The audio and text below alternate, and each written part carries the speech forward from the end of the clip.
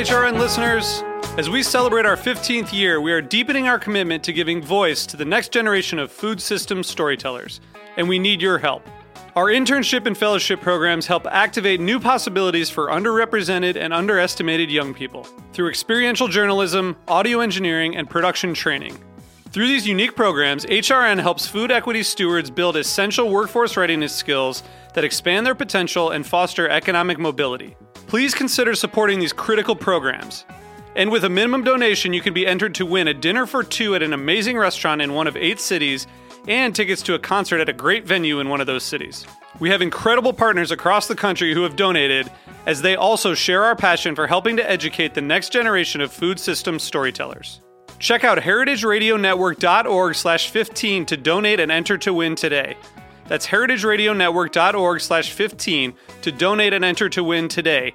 And make sure you donate before March 31st. Thank you. You're listening to Heritage Radio Network. Since 2009, HRN podcasts have been exploring the wide world of food, beverage, and agriculture. Learn more at heritageradionetwork.org. Today's program is brought to you by Korin, a supplier of Japanese chef knives and restaurant supplies. For more information, visit korin.com.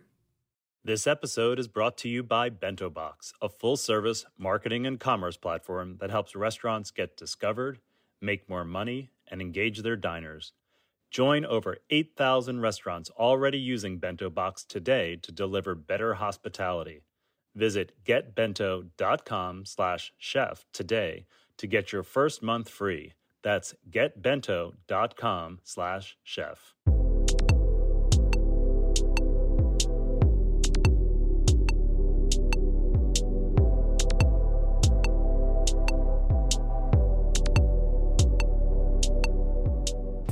Hello, welcome to Japanese. I'm your host, Akiko Katayama, a food writer and the director of the New York Japanese Culinary Academy, which promotes a deep understanding of Japanese cuisine in America.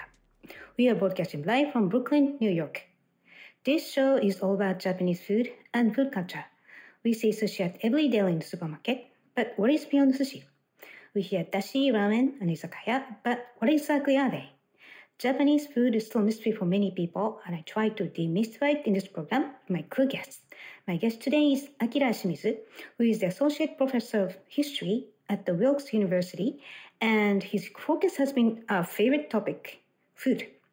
And Professor Shimizu recently published an intriguing book titled Specialty Food, Market Culture, and Daily Life in Early Modern Japan, regulating the market in Edo, 1780 to 1870. And the book features a very unique period of Japanese history. The Edo era was a more peaceful time than ever, thanks to the strong leadership of the Shoguns. But because of the strong Shoguns, the food supply system was highly regulated and manipulated back then. So Professor Shimizu unfolds how the system unfairly worked for small players and how they tried to challenge it with fascinating examples. So today we'll discuss why Professor Shimizu got into Japanese food history, how the shoguns managed to eat the best of the best food in the market, how privileged merchants enjoyed and also suffered their status at the same time, and how ordinary citizens bravely challenged the system, and lessons we can learn from the Edo period, and much, much more. But before we start, Japanese is available on the Heritage Radio Network website, as well as on iTunes, Stitcher, and Spotify as a podcast. So please go to iTunes, Stitcher, or Spotify, whichever you listen to, and subscribe to Japanese. And please write a review. We really appreciate your feedback. Now, let's start a conversation with Professor Akira Shimizu. Hello, Professor. Welcome to the show.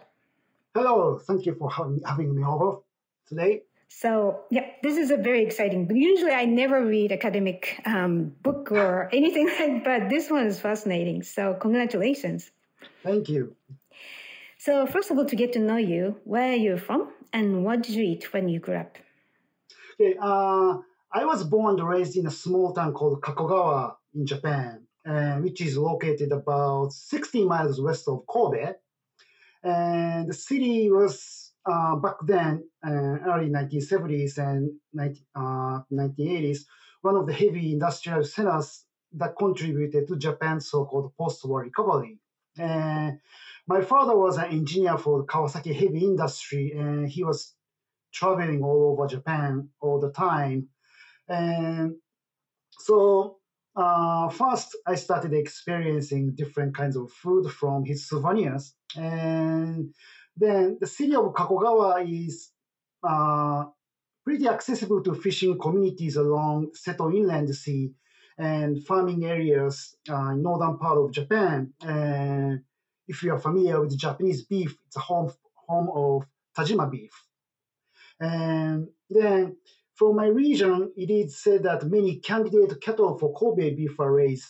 And so, I mean, in a way, I am a typical Showa generation. And, from school lunch, I was eating, for example, whale meat every once in a while. And for quick feeling when I was a kid, I was eating takoyaki and okonomiyaki just for a quick bite. And also, probably typical from my hometown area in my generation, I don't remember eating much tuna until I entered college in Kobe. And so I think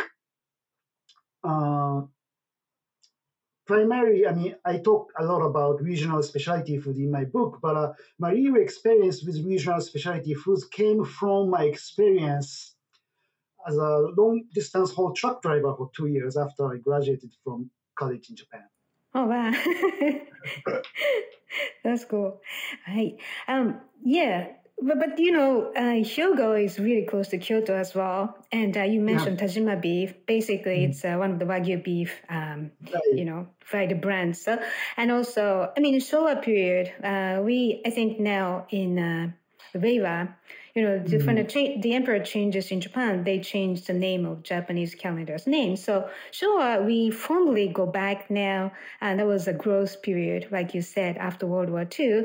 And a lot of things came into Japan, and a lot of new products was born, and it's a very busy, rich period in terms of culture as well as food. So it's funny that you are eating whale meat sometimes, which I heard. But originally, the General MacArthur advocated to serve whale meat because Japan was so poor and the school kids needed more protein, and whale was available in a poor situation of the economy. Yeah, it's a very contentious topic right now, but there is a reason that you had to eat that. So, right. Interesting. So maybe that was, you were planted with all those interesting idea of food back then already. Right. So, and after you graduated from high school in Japan, you went to study history at the University of Illinois, Urbana-Champaign. So why did you decide to go to a university in the US, and why history? Okay, so actually, I have a college degree from Japanese university, actually. And so I attended Konan University in Kobe for 4 years. And my major was, I think the American equivalent is pre-law. But I was rather interested in music. So I became truck driver and then saved some money, and then came to the U.S. And the first destination was actually Memphis, Tennessee. And for a couple of years, I played the guitar, blues guitar, in a band and traveling in the South. But for some reason, I started losing my interest in playing music, and so. Of course, in Memphis, I experienced a lot of good so-called soul food, right? And there's some good fried chicken places I still have a dream of. And then, in the meantime, I started hearing from my friends saying, "Oh, Akira, which Japanese restaurant is the best in Memphis?" Or, does this Japanese restaurant have a Japanese chef? And as if I was the authority of authenticity. So I started questioning about this whole idea of national cuisine, like Japanese cuisine, French cuisine, and who has this idea and authority to decide it is this authentic cuisine, right? And then I met a history professor from the University of Memphis. And so I decided to attend the University of Memphis, and where I started, I had been interested in history in general, but probably like many other people, my interest was in history of so-called big men and big events. But a few year experience at the University of Memphis was really eye-opening and started making me think that there's a lot of different possibility to think about the past. And so I applied to graduate school at University of Illinois at Urbana-Champaign. And I had a fortune to work with Professor Ron Toby. And he's the authority of Tokugawa history in the U.S. Interesting. Wow. So, that's really, I never expected this path from music to this Tokugawa Shogun. Right? We're going to talk about Shogun, but Tokugawa was really the family of Shogun family. So, we're going to get into that in a moment. But so now you are the associate professor of history at Wilkes University. So, how do you choose your career in teaching, and what do you teach there? So, I teach a lot of different courses at Wilkes University, and Wilkes University is a very, teaching-oriented school, and where I have been having a lot of fortunes to interact with great students. And so I teach undergraduate general education, global history, and then specialized seminars in Japanese history, East Asian history. And occasionally I teach global food history and other cultural histories. Wow, you cover a lot of stuff. So, right, and then, but among them, you just recently published an intriguing book titled "Specialty Food, Market Culture, and Daily Life in Early Modern Japan: Regulating and Deregulating the Market in Edo, 1780 to 1870." So, what is the theme of this book? Well, I have found it pretty challenging to put the answer in one sentence, right? So, it's about specialty food, but I'm interested in the role and symbolic meaning of specialty food, especially in connection to everyday life of people. And so I talk about people in general, right? And peasants, fishermen, fisher folks, and wholesalers, retail sellers, and samurai officials, and they're all involved in different steps and aspects of, for example, production, advertisement, sale, consumption, and imagination by reading books. Right? So actually, my advisor, Ron Toby, calls my book kind of multimedia approach to Japanese history. But I think so. I think that's a very good way to put it. And it's kind of multifaceted or multi-angle study of food and foodways in the Tokugawa period, focusing on regional specialty food. Right. So the specialty food is key because that was the selected item, which was valuable to the shogun's preference. Right. And so basically, I'm interested. I focus on the daily life and daily conflict, right? And as I will be talking about today, I talk a lot about conflict between licensed wholesalers and what is called amateur merchants or shiroto, who are not licensed or who we don't know where they come from or something like that. So really, I try to dig deep into the bottom of society through food. Right. So let's just break it down. So you focus on this Edo period in your book. And again, Edo period, that was from, there's so many different theories about this, but generally it's 1602 to 1867 was to be more peaceful era in Japanese history than ever before, because before that, everybody's fighting for the realm and power, and it's very messy, dangerous, crazy time. But thanks to the peacefulness, created by shoguns, so commercial and cultural activities thrived, and like the famous edamame sushi was born during the period among hungry public. So before we get into that detail, so who exactly was the shogun and how powerful was he? Well, by the way, by the way, there are 15 shoguns during the Edo period, all from the same Tokugawa family. That's crazy. Right. Okay, so sorry. Yeah, so they are from the Tokugawa family, either main branch or a branch family in today's Wakayama prefecture or Ibaragi prefecture or Aichi prefecture, but basically from the same Tokugawa family. But I think shogun is already has been integrated in English vocabulary now, thanks to this novel, right? But in historical studies, it used to be translated as generalismo. Right? And so shogun is the military leader. And so it doesn't have anything to do with the authority associated with the emperor. Right? And the shogun is appointed by the emperor. Right? And in Japanese pronunciation, Sei Taishogun. And English translation will be barbarian subjugating general. And the first character, Sei, denotes conquer or subjugate. Second character is barbarian. Right? And Taishogun is great general. Right?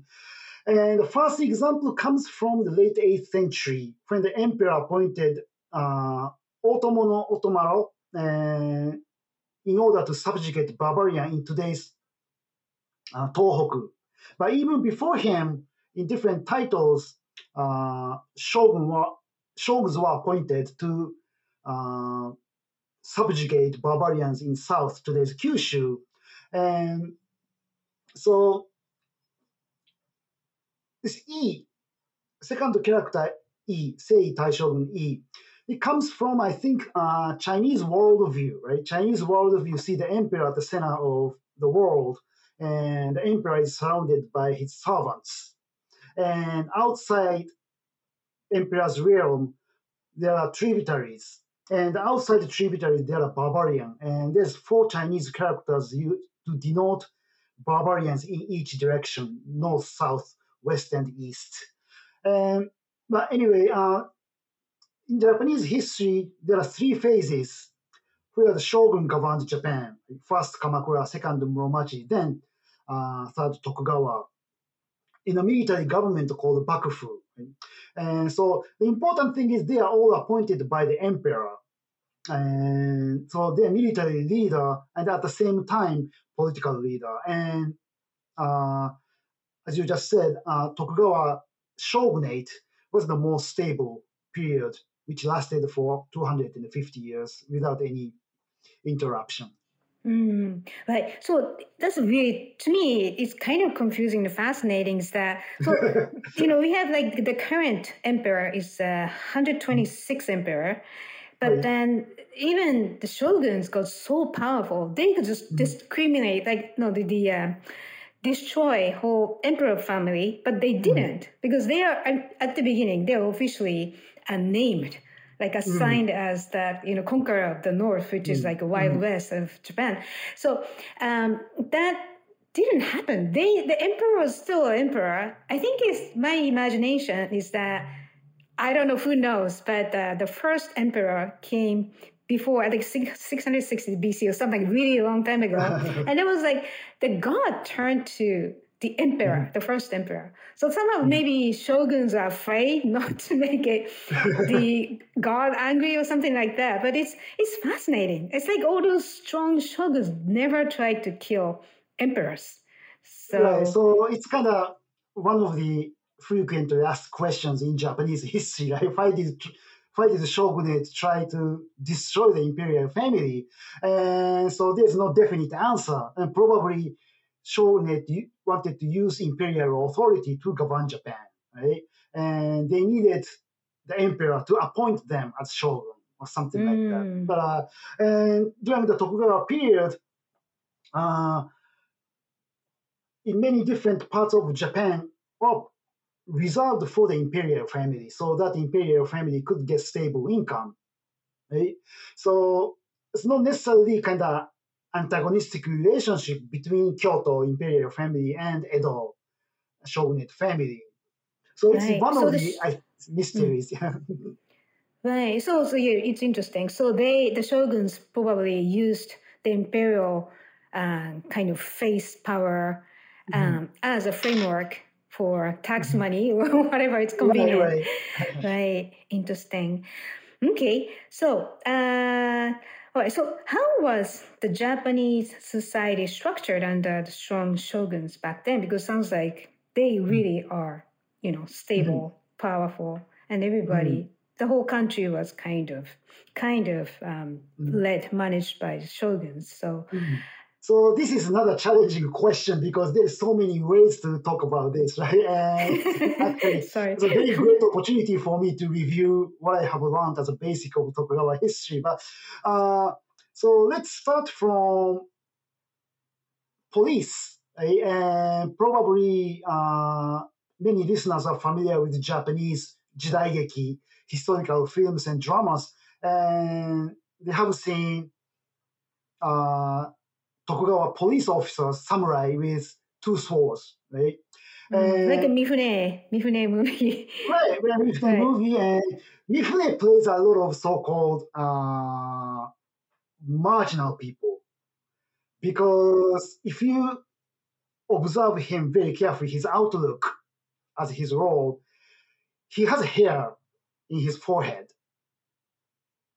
And he doesn't do proper top knot.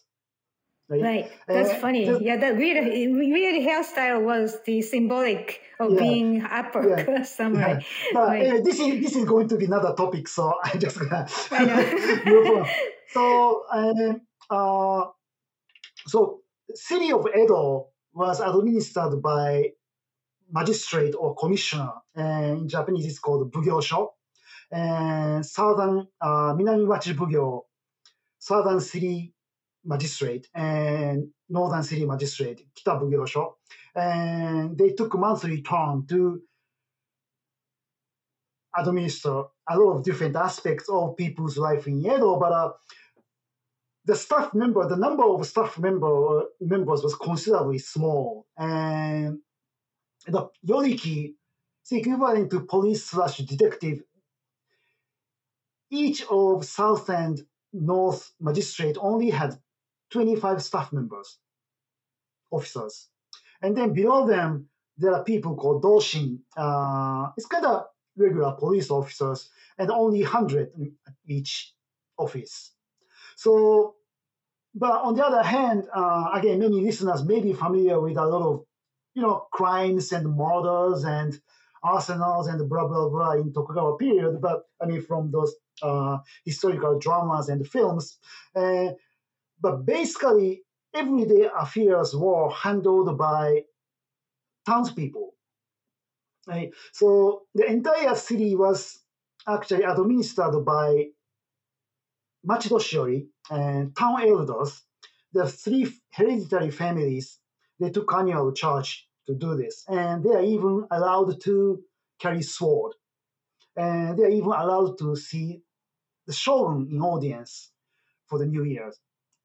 And the entire city was divided into more than 250 small units called cho, and each headed by chonanushi and town's leader.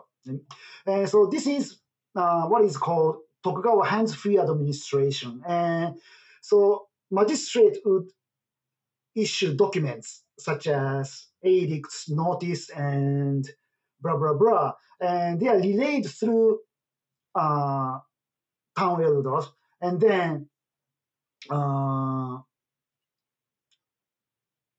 chief of each administrative unit called Cho. And Cho Nanushi, the chief of each administrative unit, took charge of a lot of different things, right? And many small, minor civil disputes were handled by them. And Tokugawa Bakufu didn't even touch it. Right? Unlike today, where people could report all those kind of cases to police. Right? So in a way, it was very effective. Right? Even Chonanushi and neighborhood chief took charge of managing daily markets for townspeople.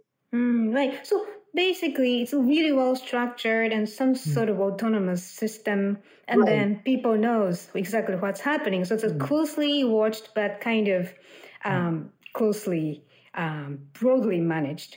Right. So lots of things happening, and then there is, and of course, it's just people are kind of like some, discriminated classes. One is, of course, farmers, that's the cheapest, the poorest people. And then these general like merchants and more commercial people. And on top of it, there's the samurais. And some samurai, there are different grades, like you said. So, and some professionals like doctors and stuff. So it's pretty much a class-oriented society. And if you're poor, it's hard. And then that's why people are craving for some power, like licensing from the government, right? And then, and it was often given by the Shoguns government called the Baku. And then, and also I think importantly, the concept of Jokamachi is, the area surrounding the castle where the shogun lives. And then that Edo castle is now the emperor's house in Tokyo. You can go inside, but you can run around. Like from the moat, you can see swan and fish, whatever. So that's the system. Like, everything surrounding the shogun's power, and physically it's surrounding city, right? That's Edo, and now it's called Tokyo. So that's the setup. And then, so how did the food supply system work in the Edo period and the shoguns? Like, it's kind of like a general concept where you cover, but paint a picture of how the market was structured and who was driving the market. Okay, so throughout the research, I found that it was very well organized, even connecting Edo and supply line, connecting Edo and Osaka and distant places. But when it comes to food, right, and vegetables and seafood, there's a limitation because of transportation and refrigeration. So a lot of things came from nearby communities. And so seafood and vegetables were transported to market. And there are three major daily produce market, one in Kanda, the biggest one, and the oldest one being Senju, northern part of Edo, today's Adachi Ward, and the other one it's called Komagome, it is Kitaku and Kita Ward today. And then fish market, and probably many listeners are familiar with this expression, Nihonbashi, and today's Chuo Ward. And the market lasted until 1923, and then it was moved to Tsukiji, right? So basically, all food stuff was supposed to be transported through so-called official channel, connecting fishing and farming communities to these markets. And then in markets, there are Bakufu officials attending and overseeing the fair trade and legal transactions. And then those Bakufu officials were in charge of securing certain amount to be procured for Edo Castle. And meaning, for shoguns, right? Right. And I don't know how many people worked for the castle, but I heard it's really hard to keep and secure the good amount of food, high quality food for shoguns and people working for him in Edo period. So there's not much information left for us to decipher what the shogun actually ate. And we know that, for example, the 8th shogun, Tokugawa Yoshimune, was very eager to turn the clock back to the era of simplicity, right? So he encouraged officials And he himself demonstrated very simple food dietary life. But one thing we know is that from the shogun's kitchen, it took a meal couple of hours to get to shogun's mouth because there are a lot of officials involved in between to sample for poison or adulteration or anything. So there's official channel connecting fishing and farming communities to Edo markets. And, one of the interests I had for my research, turning into this book, is that to see how unlicensed, unregistered, unauthorized merchants could intervene in this, disrupt this commercial channel. Right? So for those markets, officials would select, or wholesalers were responsible to keep the best quality of required items for the shogun, the Edo castle, but incredibly low prices. And usually, the prices the Bakufu would pay for these licensed wholesaler would be 1/5 of overall market prices. So it's a huge discount. Right. So, but why did they want to do that still? So this brings up this whole idea of goyo shonin, right? And it's an honorable service. So this service, they can use this sign called goyo, 2 characters, honorable service. It is going to be. It became the sign of high quality service and high quality products they sell. So they could have good marketing for commoners and other ordinary consumers. Right. So they get a discount for they give discount to the shogun's account, but then they get some kind of name value because you have a quality guaranteed by shogun. Right. And what I heard is because of that brand name, some became famous family like Mitsui, or like current modern powerful family. It still goes runs now, but a lot of people disappeared because they financially they couldn't support the business.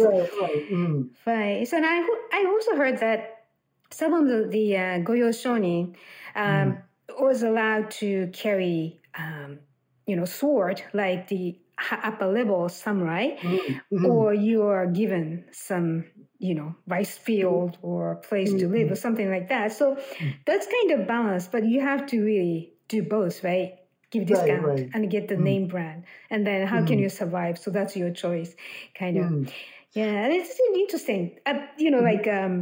This whole thing sounds like you explained how the market was set up, but what I heard is that when Tokugawa became shogun, he brought in some superior fish merchants from Osaka, which was main mecca of that previous era's powerful people.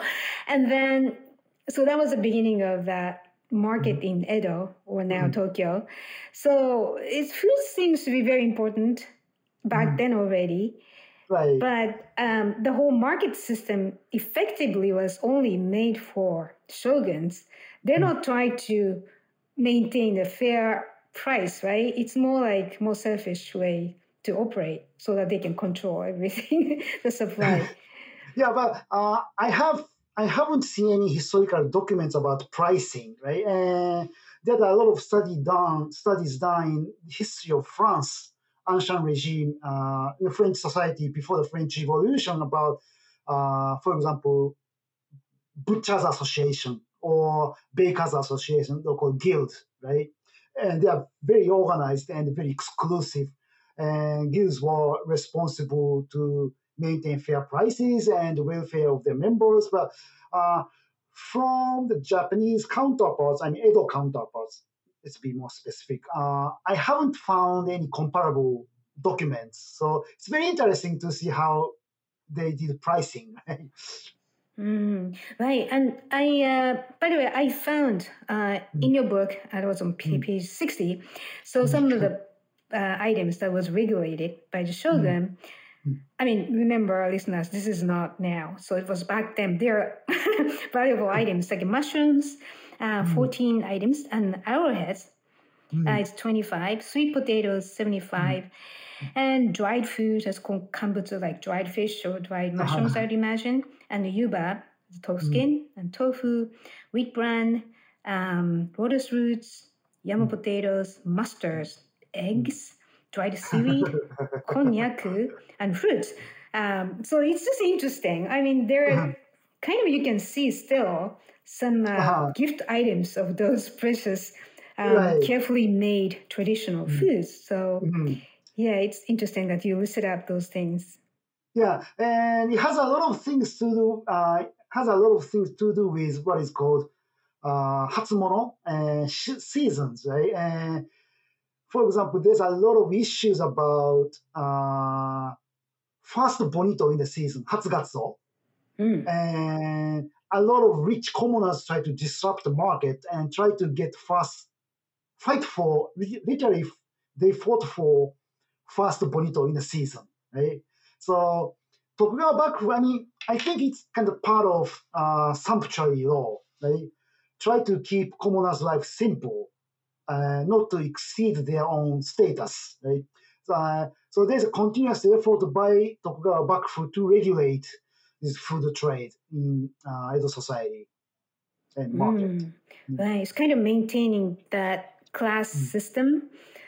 So, right. Yeah, so other examples, for example, from the late 18th century on, Bakufu continuously issued edicts or notice for commoners not to wear, for example, silk gowns, robes, and because it's not for their status, right?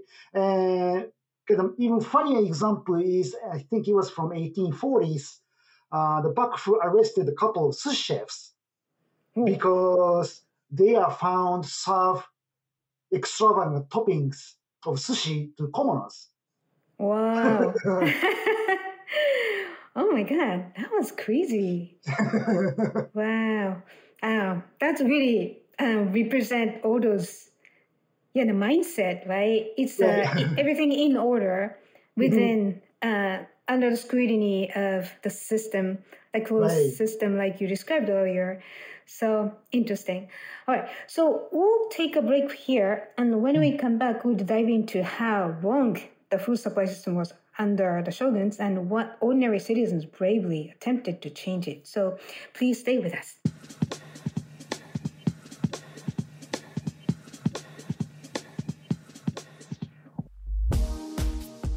Today's program is brought to you by Korin, a supplier of Japanese chef knives and restaurant supplies. Korin is proud of their Japanese culture and traditions, but they want you to know that their products are not just for Japanese restaurants. Their knives and tableware bring out the best qualities of food from every culture and fit into every restaurant from French to Pan-Asian to American. And that is why they're located in New York City, where people from every country in the world come to eat. Korin's Tribeca showroom is home to the most extensive collection of Japanese chef knives in the world, including Japan. Stop by to view their exquisitely designed tableware and the rarest natural sharpening stones. They have a whole range of knife services from repair and rust removal to reshaping and realigning. Korin is dedicated to this ideal, bringing the highest quality Japanese design to your table so you can experience the unparalleled quality of Japanese craftsmanship in your home or restaurant. For more information, visit Korin.com.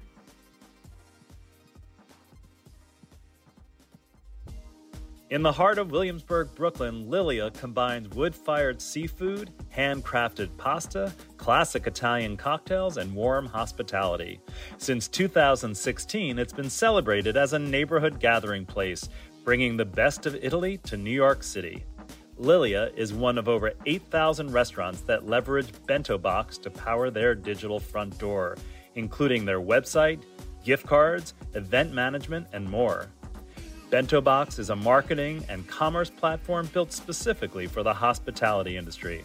With Bento Box, get discovered, make more money, and engage your diners so you can deliver great hospitality both in person and online. Visit getbento.com/chef today to learn more and get your first month free. That's getbento.com/chef.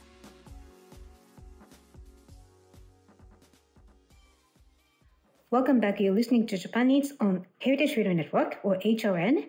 I'm your host, Akiko Katayama, and my guest today is Akira Shimizu, who is the Associate Professor of History at the Wilkes University. He recently published an intriguing book titled Specialty Food, Market Culture, and Daily Life in Early Modern Japan, Regulating and Deregulating the Market in Edo, 1780 to 1870.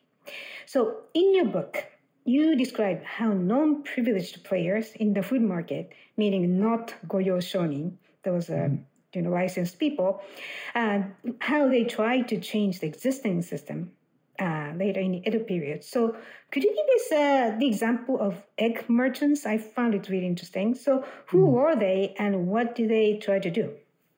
So that's one of the questions I was asking all the time when I was conducting this research, but I didn't find any historical documents which clearly tell us where they are from and what they did before they started handling eggs and other food items.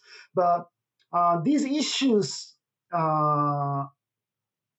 started coming to Bakufu's attention from the late 18th century, meaning that it was right after the first major famine called Tenmei famine. And a lot of historical documents from Edo and other local domains records kind of population disintegration, right? And so many peasants gave up their farmland and looked in order to look for better opportunities in cities. So it is possible that a lot of peasants came into Edo and started doing this business. This is one possibility. And actually, Bakufu tried to regulate the number of food businesses, restaurants and food stalls and street vendors, because it kept increasing and increasing, right? And it may have something to do with this population change, increase in the number of residents who are not registered, right, with their Buddhist temple. So again, we don't have clear idea where they come from, but there are issues. I look at eggs as an example. It's a very, very interesting example. From the late 18th century on, I started seeing the expression egg wholesalers in historical documents, meaning that there's a wholesalers specialized in eggs, only eggs, or probably dried foods in general, but historical documents use egg wholesalers or egg wholesale association. But they started, Kanda market started receiving eggs from unauthorized carriers. They came from unknown origins. Right? And so licensed merchants try to do the best to exclude these unlicensed merchants or again, amateur merchants. And then actually, a very interesting example was found. I found this very interesting example from Senju Market in today's Adachi World. And there seemed to be another wholesale association for eggs, but one day someone found the adulteration of so-called authorized eggs with unauthorized eggs. And then it was claimed that this adulteration would lower the quality of eggs to be procured for Edo Castle. And then as a result, egg wholesalers at the Senju Market were suspended from providing services to Castle. So it was really a big disruption, disrupting merchants. Right, and I heard it in the end. The Bakufu, the government of Shogun, allowed unlicensed egg merchants in the market as long as they would report their activities. So, right. So, but I understand because the farmers, that the lowest level of this whole class, was already starving. The eggs were luxurious items. They didn't need it, and then you have to serve it to shoguns, but they are starving. There's a famine, so you go to the city and sell it. That's like a natural thing. But and then historically, the farmers are starving and frustrated. They go crazy. They protest. So they have to allow some of those farmers becoming, able to sell their products because otherwise, peace would be disrupted. So, so it kind of sounds like a natural movement. Yeah, so there's continuous efforts by the Bakufu to return these peasants to their original farming communities and villages, right? And Bakufu, for example, at one point, Bakufu would say, "Oh, we give you money to travel back to your own village, and we give you money to buy farm equipment. So why don't you go back to your village?" Right? And it turned out not very effective at the end, but it's a. That's like another inner city issue, right? There's a poor farming area and the city is born and people go into the city. That's always a global movement. Right. So, and I want to talk about another example, which is an example of kelp or kombu trading. So kelp was already in an essential ingredient in Japanese cuisine like now, back then in the Edo period. And the vast majority of kelp is harvested in northern Hokkaido even to this day because of the climate, the whole terroir allows the best kelp. So could you tell us how kelp was traded during the Edo period and what the problem was? And also, this is just who was Shosuke? And what did he do? This individual Shosuke-san. Okay, so about Shosuke-san, again, we don't know who he was. We don't know where he came from, but he was in Edo. But anyway, kelp is very, in terms of Japanese cuisine, it could be a minor item, but it is necessary for broth, right? And from the ancient times, dried kelp from southern tip of Hokkaido, area around today's Hakodate, was identified the best in quality. And it was regularly presented to the imperial family as a gift. And it was used for imperial rituals and Shinto rituals. And also, it was an important export item to China during the Tokugawa period through Nagasaki. And there's a lot of cases I identified about kelp smuggling by Chinese merchants and those officials and merchants from Kagoshima domain. And then kelp was exported to China as well as Okinawa. And back then it was called Ryukyu Kingdom, independent kingdom, and paying dual tributes to China and Japan. And so a lot of listeners are familiar with this story. Okinawa people are known for very long lifespan. Right? Some people. Right. And some nutrition specialists and scientists point out that it comes from their consumption of kelp. Right? But kelp does not grow in Okinawa. So I think this is a tradition, kind of continuous tradition from the Tokugawa period. But anyway, so going back to Shosuke, so kelp trade and the circulation were very strictly regulated by dried food wholesalers and wholesale association. And it came from, again, the area around today's Hakodate. And it was harvested by Hokkaido and aborigine called Ainu. And the transportation route was fixed. Right? And they used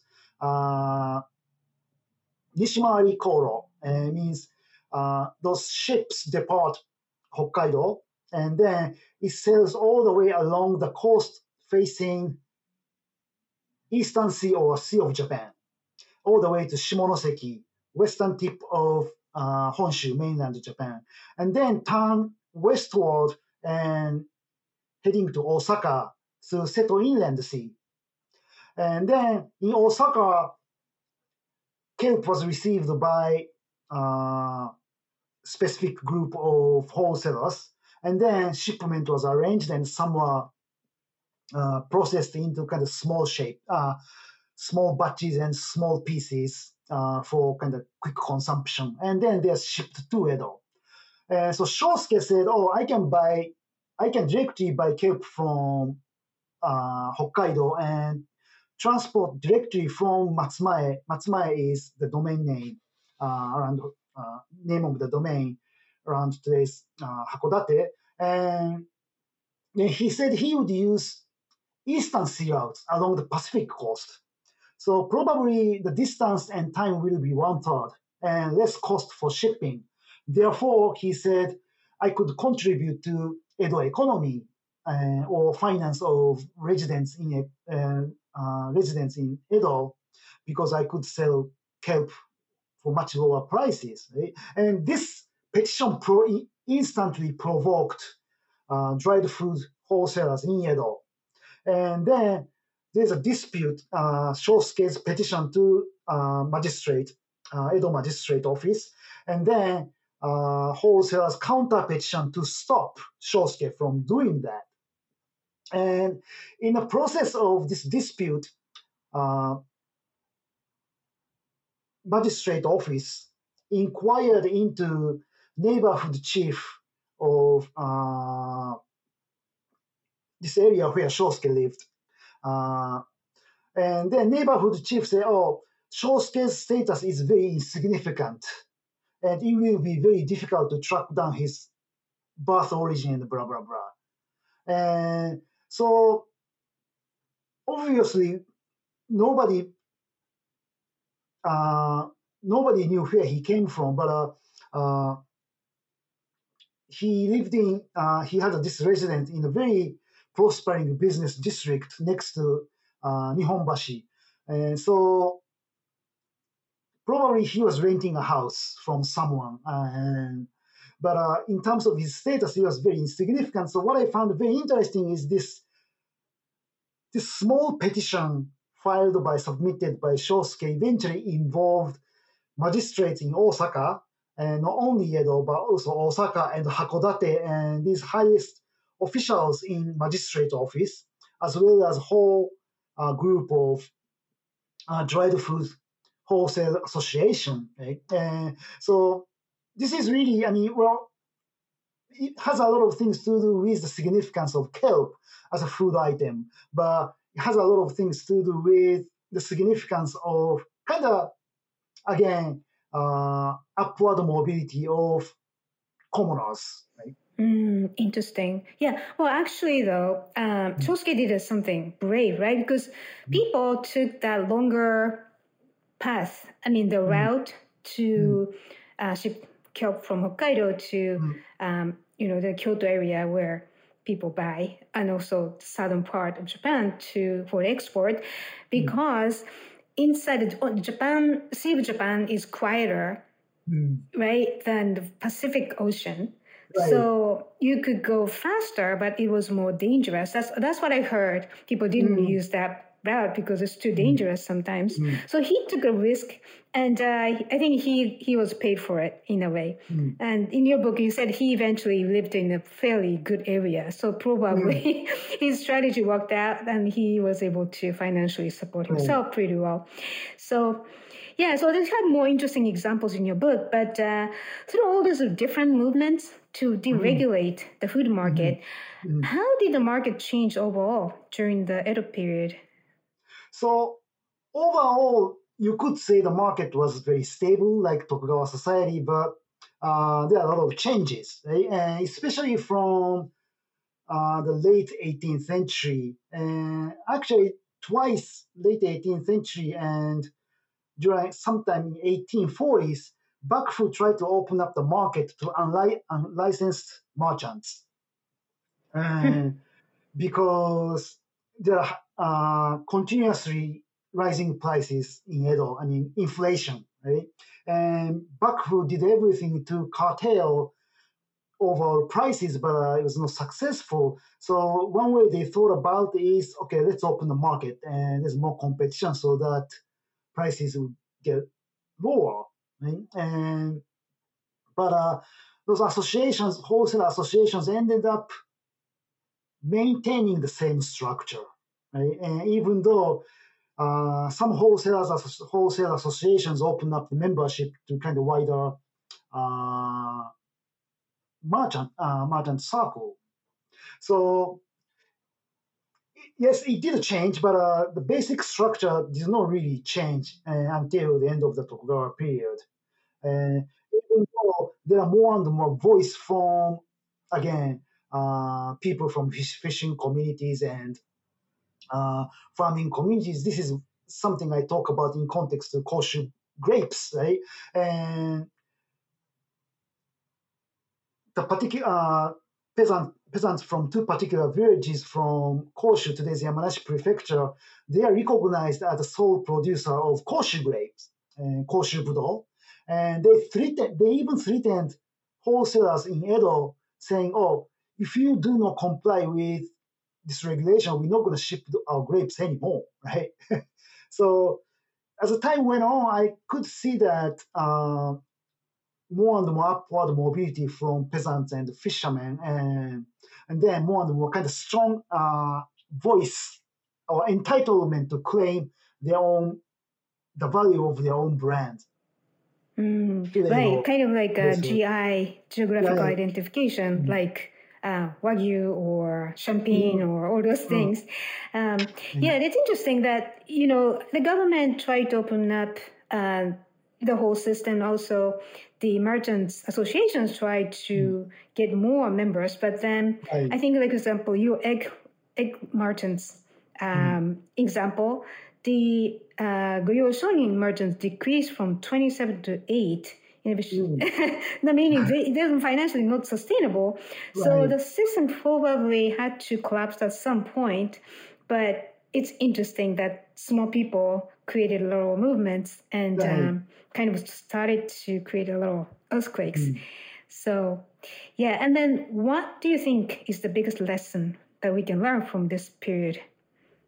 So it has something to do with my initial interest in studying history, right? And history not from big men and big events. Right? And by looking at daily interaction between merchants and fishermen and peasants and Bakufu officials, we can see the history.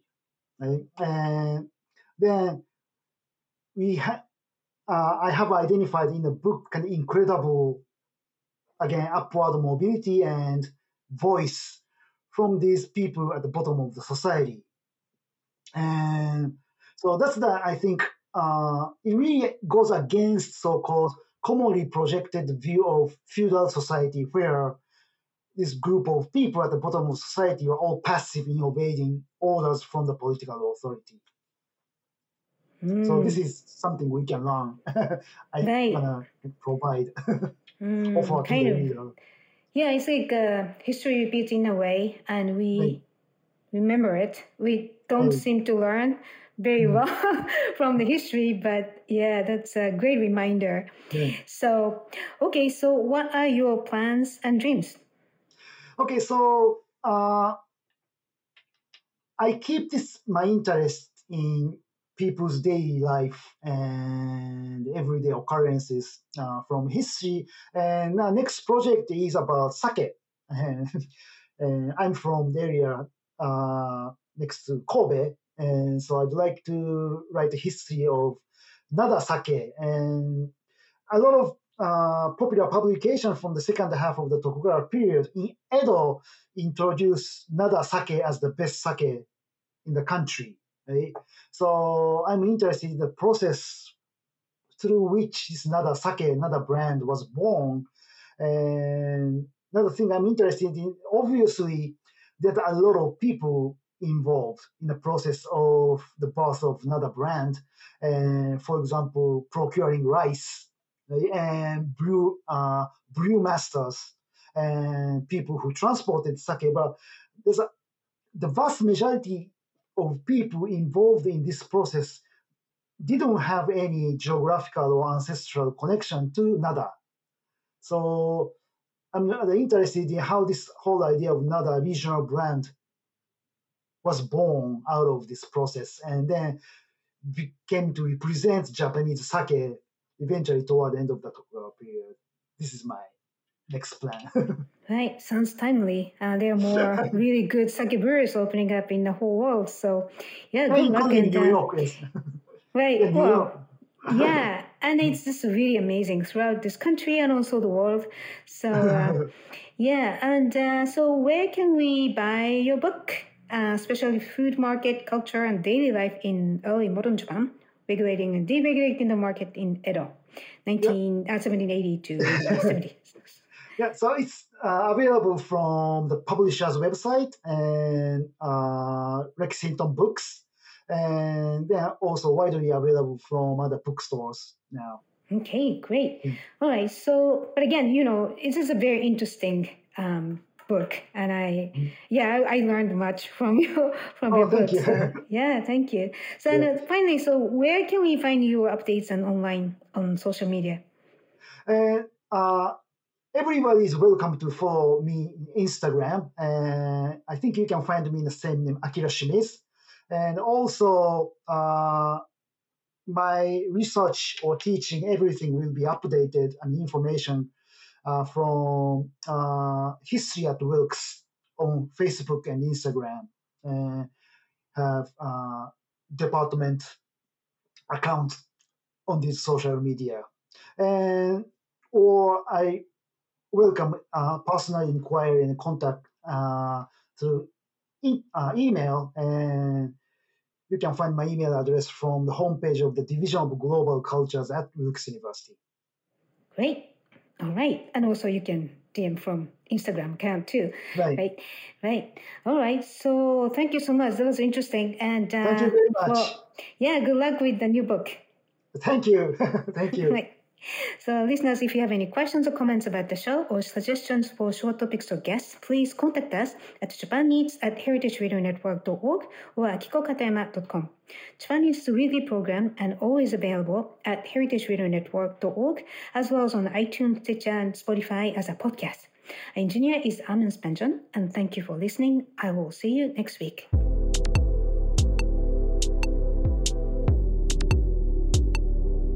Japan Eats is powered by Simplecast. Thanks for listening to Heritage Radio Network, food radio supported by you. Keep in touch at heritageradionetwork.org/subscribe.